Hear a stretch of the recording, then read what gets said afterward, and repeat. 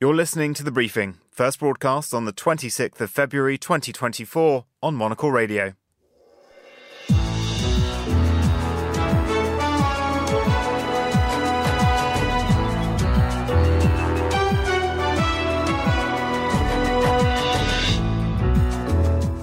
Hello and welcome to The Briefing, coming to you live from Studio 1 here at Midori House in London. I'm Vincent McAviney. Coming up on today's programme, the Palestinian Authority Prime Minister and his government resign after coming under intense pressure to reform and improve. As Ukraine marks 2 years of war at the weekend, European leaders gather in Paris to push back on Russia's triumphalist narrative. Donald Trump scores his fourth landslide victory in South Carolina, but Nikki Haley refuses to drop out of the race. I know 40% is not 50%. But I also know 40% is not some tiny group.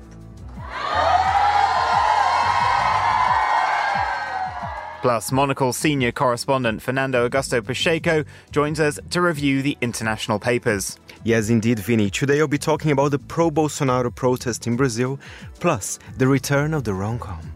All that right here on The Briefing with me, Vincent McAviney.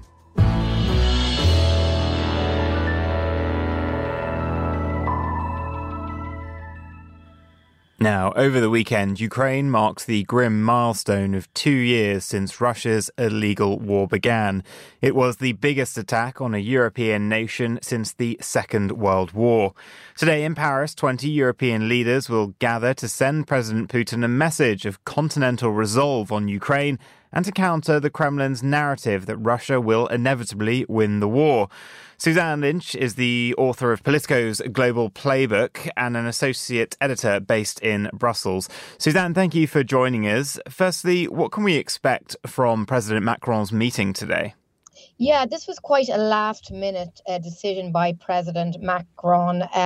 He announced he was going to host this summit in support of Ukraine a couple of days ago, but we are expecting about 20 or so European leaders to meet at the Elysee Palace for this gathering.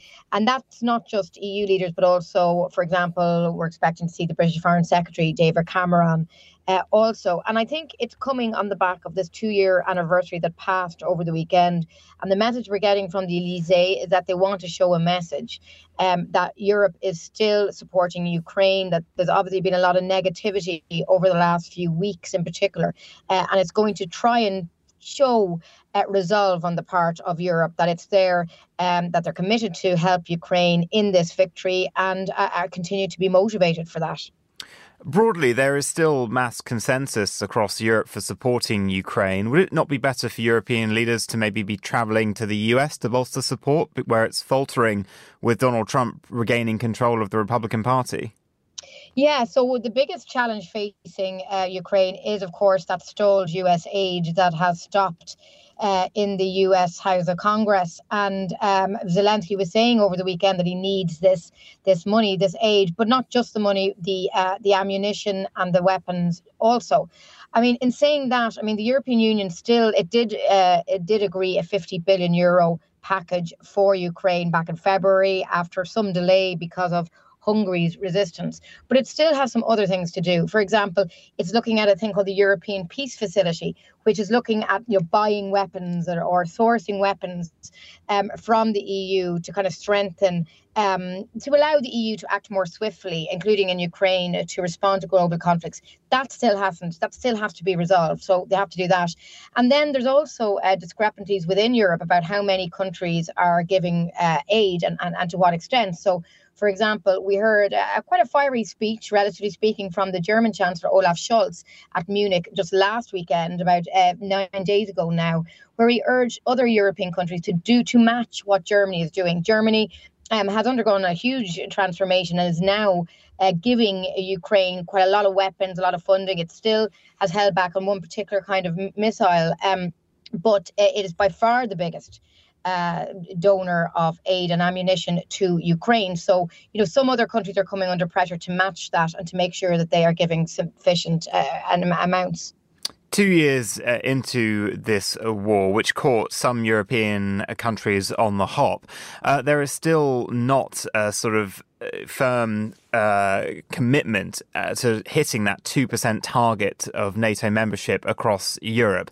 With the sort of looming possibility and the comments coming from Donald Trump that NATO might be left without its strongest member, is that message finally coming through to European leaders that they've got to step up defence spending?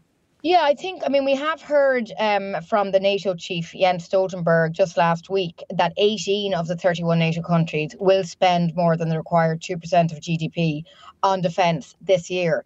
So that is an improvement. Now, it's still only 18 out of 31, but it is showing that European countries are indeed beginning to realise they do need to give more. Donald Trump's criticisms of NATO are not new in the sense that other US presidents have said the same, that the US was carrying too much of the burden.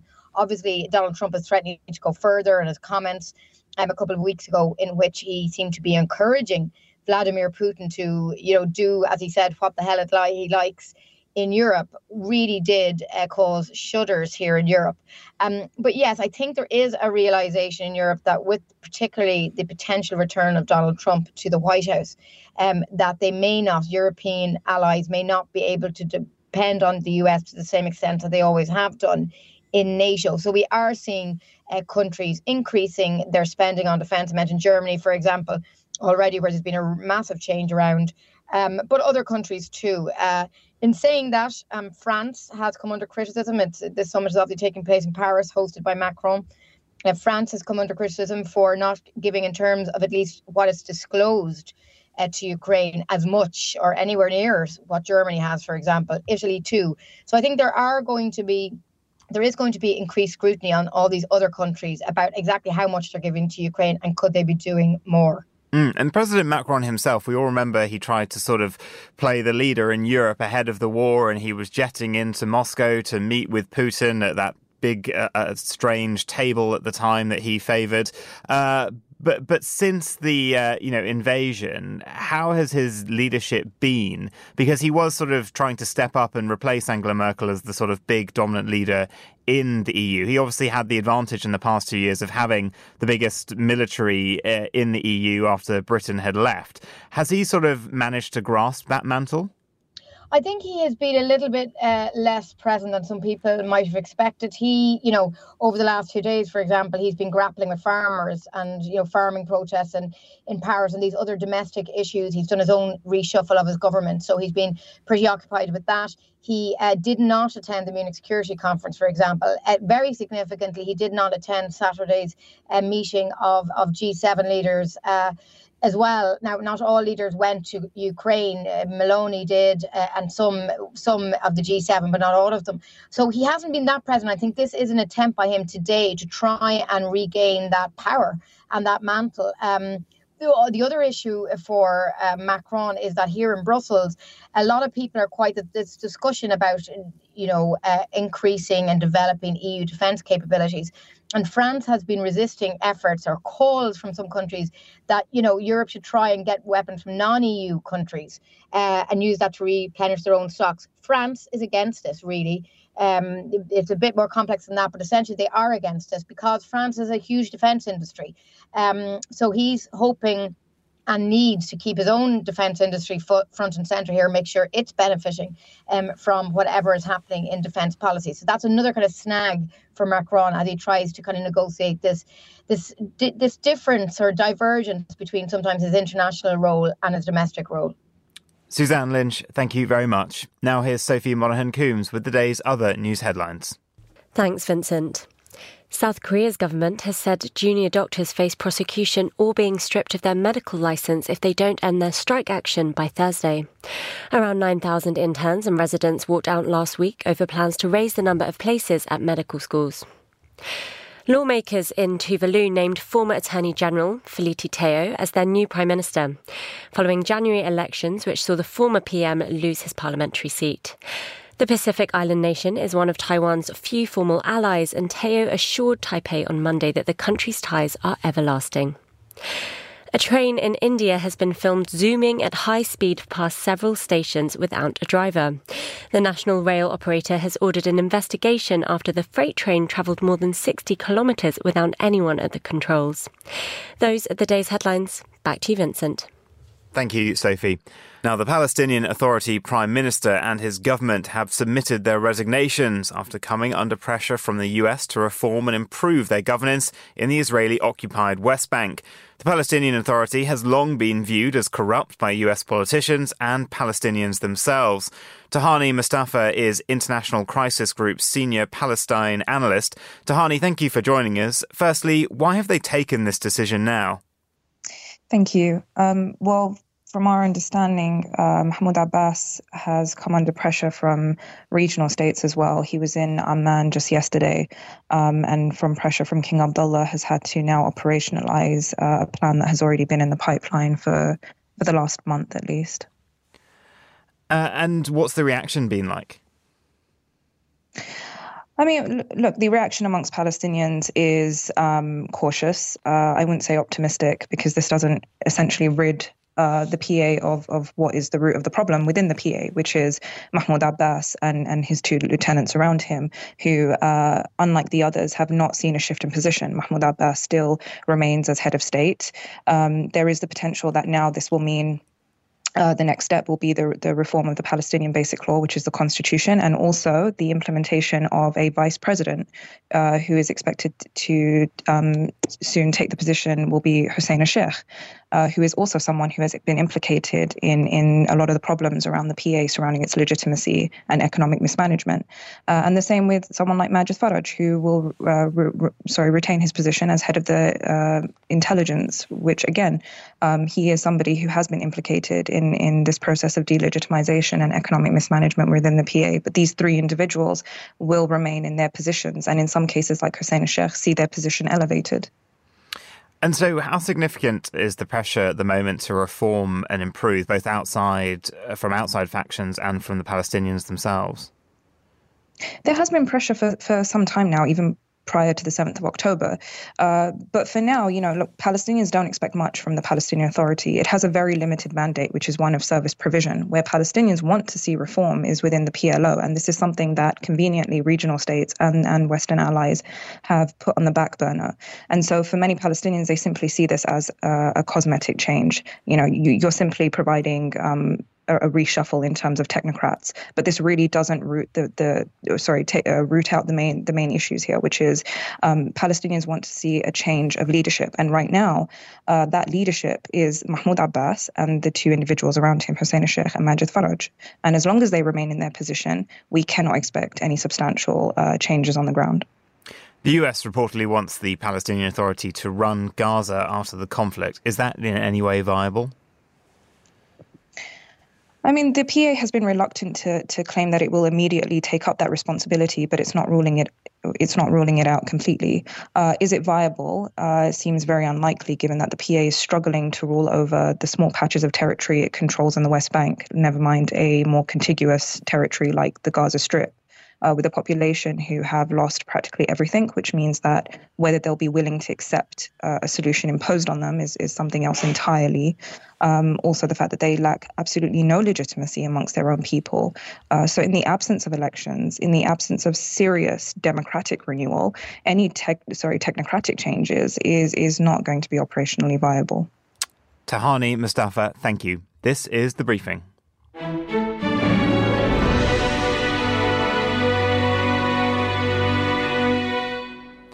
Now, on Saturday, Donald Trump effectively took back control of the Republican Party. After headlining the annual Conservative Political Action Committee gathering, he headed to South Carolina to celebrate winning the state's Republican nomination. In his victory speech, he didn't even mention his last remaining rival, Nikki Haley. The defeat was particularly embarrassing for Haley, who not only hails from the state, but served as its governor for 2 terms. Nevertheless, she has pledged to carry on. Thomas Gift is an associate professor of political science and director of the Centre on US Politics at University College London. Thomas, thank you for joining us. Firstly, Donald Trump signalled over the weekend that he now believes he's effectively won. Well, I think he's absolutely right. And in fact, he was making this claim much earlier than just this weekend. He has been saying since the very outset of this primary season that he is the inevitable nominee. And I think to a large extent, he's absolutely right. There's nothing that we have seen to this point to suggest that his grip on the Republican Party is even remotely waning. He's now won 4 primaries consecutively. And I think at this point, the only question is not if, but when Nikki Haley drops out. Nikki Haley said voters in dozens of remaining states and territories should have a choice, and that was the reason that she was staying in the race. But how long can she viably run as a candidate?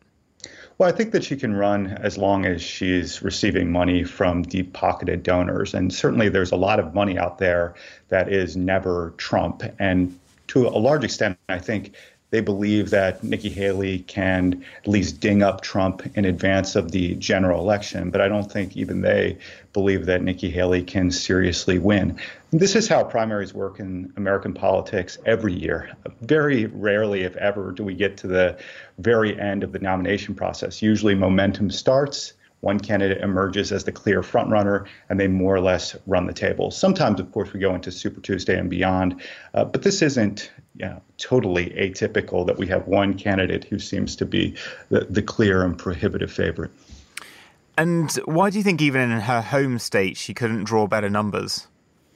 Well, it's quite remarkable because when she was governor there in the mid-2010s, she had approval ratings that were upwards of 80%. So it's not like she's completely unpopular, but the flip side of this is Donald Trump is just more popular. I think a lot of Republicans believe that Donald Trump had the election stolen from him in 2020, about 70%. And as a result, they feel like Donald Trump is owed the nomination. But more than that, there's just a very sizable MAGA wall that is almost impossible to break. Donald Trump is resonant with the Republican base, despite all of his legal challenges, despite all the scandals and mini scandals, despite all of the impeachments. Donald Trump is on the money when it comes to pressing the right buttons that Republicans want to hear. Is the only thing that could stop him now potential imprisonment if he loses one of these 4 pending court cases? And even that is not so clear because 60% of Republicans say that even if Donald Trump is convicted for some type of crime, they would still support him as the Republican nominee. And I think it's very unlikely that we're going to get there in time. There's the New York hush money case that is coming up in March. That's likely going to run until May. By that point, almost all of the delegates are going to be apportioned. And so even this kind of possibility of a spring surprise where Donald Trump's legal challenges catch up to him, I think is kind of a pipe dream for Nikki Haley. Now, I mean, looking at the rematch, Joe Biden has actually got a lot that he can run on, in particular, the economy, which is often said, for US voters to be the most important issue. You've got Wall Street at record numbers. You've got low unemployment. You've got huge, spending and investment going on across the country, generating jobs, and particularly in the infrastructure investment. Is it going to be tough for Trump to kind of mount the message of you were better under me? Is he going to have to simply run on immigration and the border? Well, I think to a large extent, not all Americans are satisfied with the economy. I totally hear you, and all of the numbers do look good under Biden, but we still had multiple years of almost double-digit inflation. And so Republicans are going to hit that hard despite the fact that it has come down. But I do think that this election is going to be less about policies, immigration, healthcare, even abortion. It's just going to be more about personalities. Polls right now, I think, are more predictive than they typically would be 10 months or so out from the election, simply because both of these candidates are such known quantities. They know what they're getting with Joe Biden. They know what they're getting with Donald Trump. And I just don't think that there are a whole lot of voters on the fence. And so as a result, it's probably going to be more a game of base mobilization than persuasion among moderates. And finally, I mean, you say people know what they're getting, but for work purposes on Saturday, for the first time in many years, I had to watch a full Donald Trump speech, 90 minutes at CPAC. And I was quite taken aback because I think we've heard a lot about Biden's age and the fact that he's not as kind of quick and, he stumbles a bit. But Donald Trump speeches could always be quite freewheeling. But the CPAC address in particular was was quite something else. He got sort of lost in different stories. There was no message. He seemed confused at times. Do you think that broadcasters in the US have kind of pulled back from overexposing him in recent years? But do you think there's a bit of a duty now of showing actually, Biden isn't the only one who slowed a bit. There's been a bit of a deterioration in Trump too. Well, Donald Trump certainly is no stranger to gaffes and lapses in memory and making all sorts of ludicrous and unhinged statements. At the same time, though, I do think that there's sort of been a narrative around Joe Biden that's difficult to shake. Even though the men are not that different in age, there's a certain perception of frailty and fragility when it comes to Joe Biden that Donald Trump is just not subject to. I mean, Donald Trump, despite all the crazy things that he says it loudly and forcefully and robustly at times. And so Americans maybe just perceive that differently. But yeah, to the oldest presidential candidates to ever get to this stage, I think both are up in age, and a lot of people would like to see a fresh generation. And so that's going to be certainly a major story heading into November. Thomas Gift, thank you. Now, even as Americans prepare to vote in November's presidential election, a leading pro-democracy non-profit has been warning that the resilience of US democracy is being put to the test. Freedom House is known for its annual assessment of the state of political rights and civil liberties in 195 countries and 15 territories around the world. Its 2023 report warned that while the United States remains free, its democratic institutions have been eroded in recent years, resulting in rising political polarization and extremism and growing inequalities. Ahead of the publication of its 2024 index, Monocle's Andrew Mueller sat down with the president of Freedom House, Michael Abramowitz. Andrew began by asking if democratic backsliding in the US damages democracy in the rest of the world. I think it does. I think that's actually one of the operating hypotheses of Freedom House. We were founded in 1941. It's in our founding charter that we believed in having a strong, vibrant U.S. democracy as being crucial to the health of global democracy. And I think this is not to say the United States has been perfect, right? Mm-hmm. You have to approach this humbly. The United States has made plenty of mistakes, and certainly, the Jim Crow laws of the first part of the 20th century that ended with the Civil Rights Act of 1965, that was a blight on democracy. But generally, I think the United States has been a model in terms of a strong, vibrant, improving democracy. And I think when the United States backslides, it sends a terrible message to the rest of the world. The curiosity, I think, of the Trump phenomenon, and we will see in November, even if he has a terribly bad day on Election Day in November, at least 60 million citizens of the United States are going to go out and vote democratically for a fairly obvious wannabe authoritarian.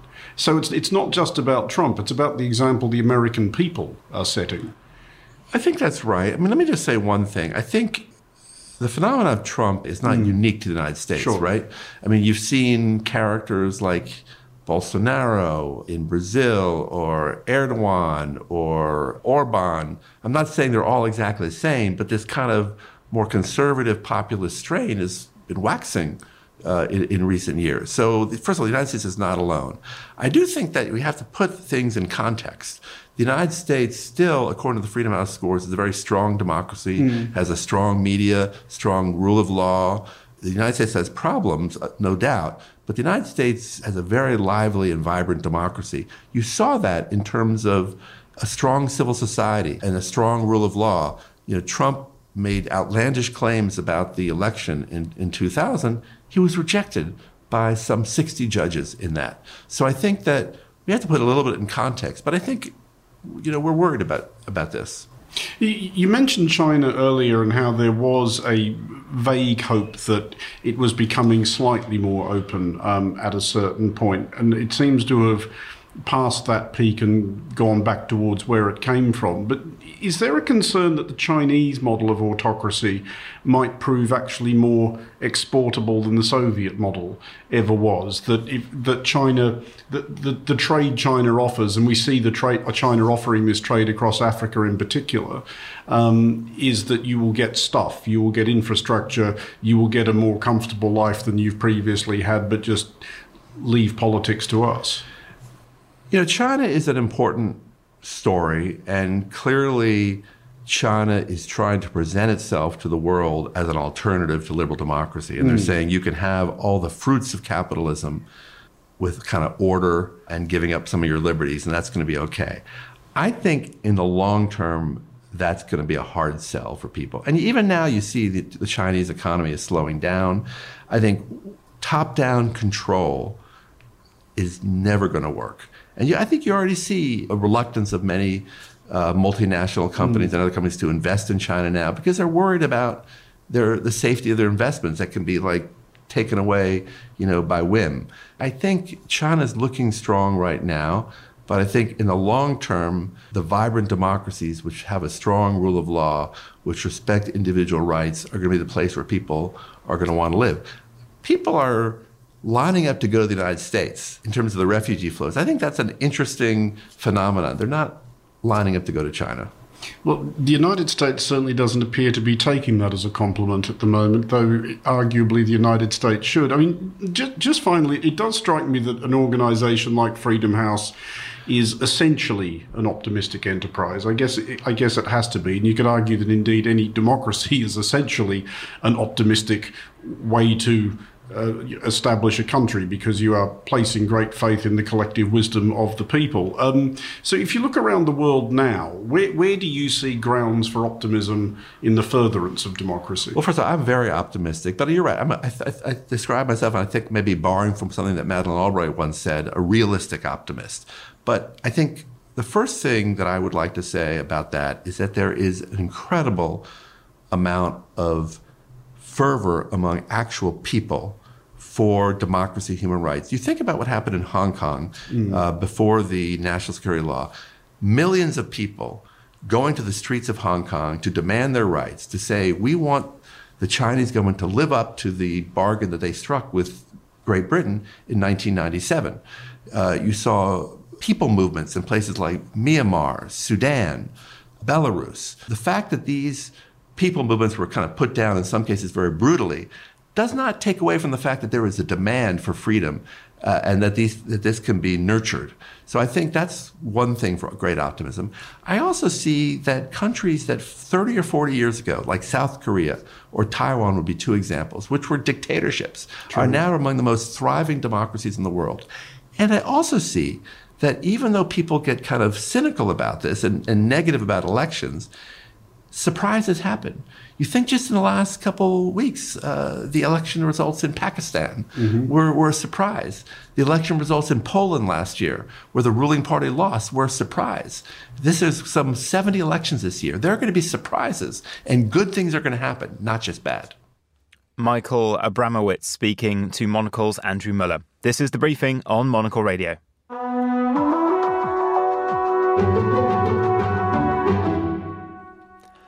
Finally today, it's time to review some of the day's international papers with our senior correspondent and producer, Fernando Augusto Pacheco. Fernando, where have you taken us first? We are starting in Brazil with Folha de São Paulo. And Vinny, I'll give you a copy of the front page of the newspaper. So the biggest story here, that yesterday in São Paulo, there was some pro-Bolsonaro protest in the city of São Paulo.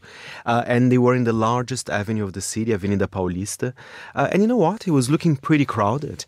So I wouldn't say it was an 100% resounding success for Bolsonaro, but he was fairly successful. I mean, and he gave a speech there as well. But he had to be very careful what he said because, of course, he's under investigation. He can't be a candidate until 2030. And one of the things, apparently, some members of his team, they were asking for a coup d'etat. Of course, there's been an invasion of Congress last year from some of his supporters. So he was very careful. He was trying to be a moderate. But we're talking here about Bolsonaro. Impossible to be completely moderate in that sense. And he's spent a lot of time since in the United States, hasn't he? I think his son was at CPAC last week as well. He's sort of not gone away. He's sort of copying the Trump playbook. Absolutely. I mean, in a way, less powerful than Trump. But still, when you look at this image that is on the front page of Folha de São Paulo, it's a lot of, that's hundreds of thousands of people. Absolutely. And I was surprised because some politicians who are not necessarily from Bolsonaro's party, like the governor of São Paulo, which is an important important political figure in the country. He was there as well. I mean, he didn't give quite a speech, but he was there kind of supporting Bolsonaro. So yeah, I mean, we have to wait and see. He can't be a candidate. His wife, though, also gave a speech, and I know she's well liked by his fans. I mean, she could be a candidate, perhaps, if she wanted in the next presidential election. And, Lula, of course, in his years out of power, he ended up in house arrest, effectively, and in jail, proper jail, and in proper jail as well. So that kind of thing doesn't stop you from returning, it seems, in Brazilian politics to lead the country. And by the way, Bolsonaro was also asking for amnesty for some of his supporters that were trying to invade Congress. I mean, that's a bit rich. I mean, it's just happened last year. There's still a lot of investigation happening. And it was an attack to Brazilian democracy as well, right? But that's one of the main themes in his speech yesterday. And still connected to Brazil, but Italian courts are getting fed up with some requests. They are getting fed up with Brazilians asking for Italian citizenship. And just to give you a little background, Vini, 32 million Brazilians have some sort of Italian heritage. That's a big number. But I was reading, interestingly enough, the majority of Italians that went to Brazil, centuries ago, they came from the northern Italy and in regions like Veneto. They're not the most populated areas of Italy. So, for example, only in the region of Veneto, 12,000 Brazilians have been asking for citizenship. And it's not very simple because I was reading there are two methods if you want to become an Italian citizen. You can either go through the consulate, but it can take up to 10 years. It's a long process. But if you go via the courts, it can take up to 2 years. But some small communes, for example, there's one of them, I think 3,000 Brazilians were trying, to become a citizen, but it's very small and they're overloaded. And even the mayor of one of the communes said, he's annoyed with Brazilians. And he said if they wanted to actually live in the commune, they would be more than happy to give them citizenship. But he's saying that the majority of people, they just want to become EU citizens and go to other countries as well to work. I mean, but it is that connection between Brazil and Italy that's creating some tensions because those people, officially, they have the right if they want to become Italian citizens. And there's also pathways through Portugal as well, isn't there? Yes, there are. That's another one, even bigger than Italy. So there's lots of countries in Europe where Brazilians are trying to get citizenship. Germany as well, Spain. So it's very, very interesting what we're seeing here. And finally, on a lighter note, the rom-com is back. What's this all about? And I'm very happy. And when I say they're back, they never really went away. But Variety was reporting that Anyone But You grossed more than $200 million. I think it's the first rom-com in over a decade to do so. And it's the rom-com with Sydney Sweeney, Glenn Powell. I've seen it. It's lovely. It's not the best rom-com I've ever seen, but it's sexy. It's set in Sydney, and I think what I'm happy about it is that it's the return of the kind of mid-budget film as well. Because there has been a bit of a kind of like shift to streamers and the budgets have been cut, but there's been a bit of a resurgence. I mean, like Peckham Rye was Rye Lane, set in Peckham in London, was one that did well for Disney last year. I've got to say, one I enjoyed the most in recent years was the J-Lo Shotgun Wedding one. I thought that was absolutely, great, and you've even seen the likes of George Clooney and Julia Roberts stepping back into this fold with their, I think it was Ticket to Paradise one that was a decent effort in the last 18 months as well. So I think, a studio's waking up to the fact that people are exhausted of superhero movies and they want a bit of light relief in the world today. Absolutely, because, and there's a new Bridget Jones apparently coming out soon as well. The news came out this week.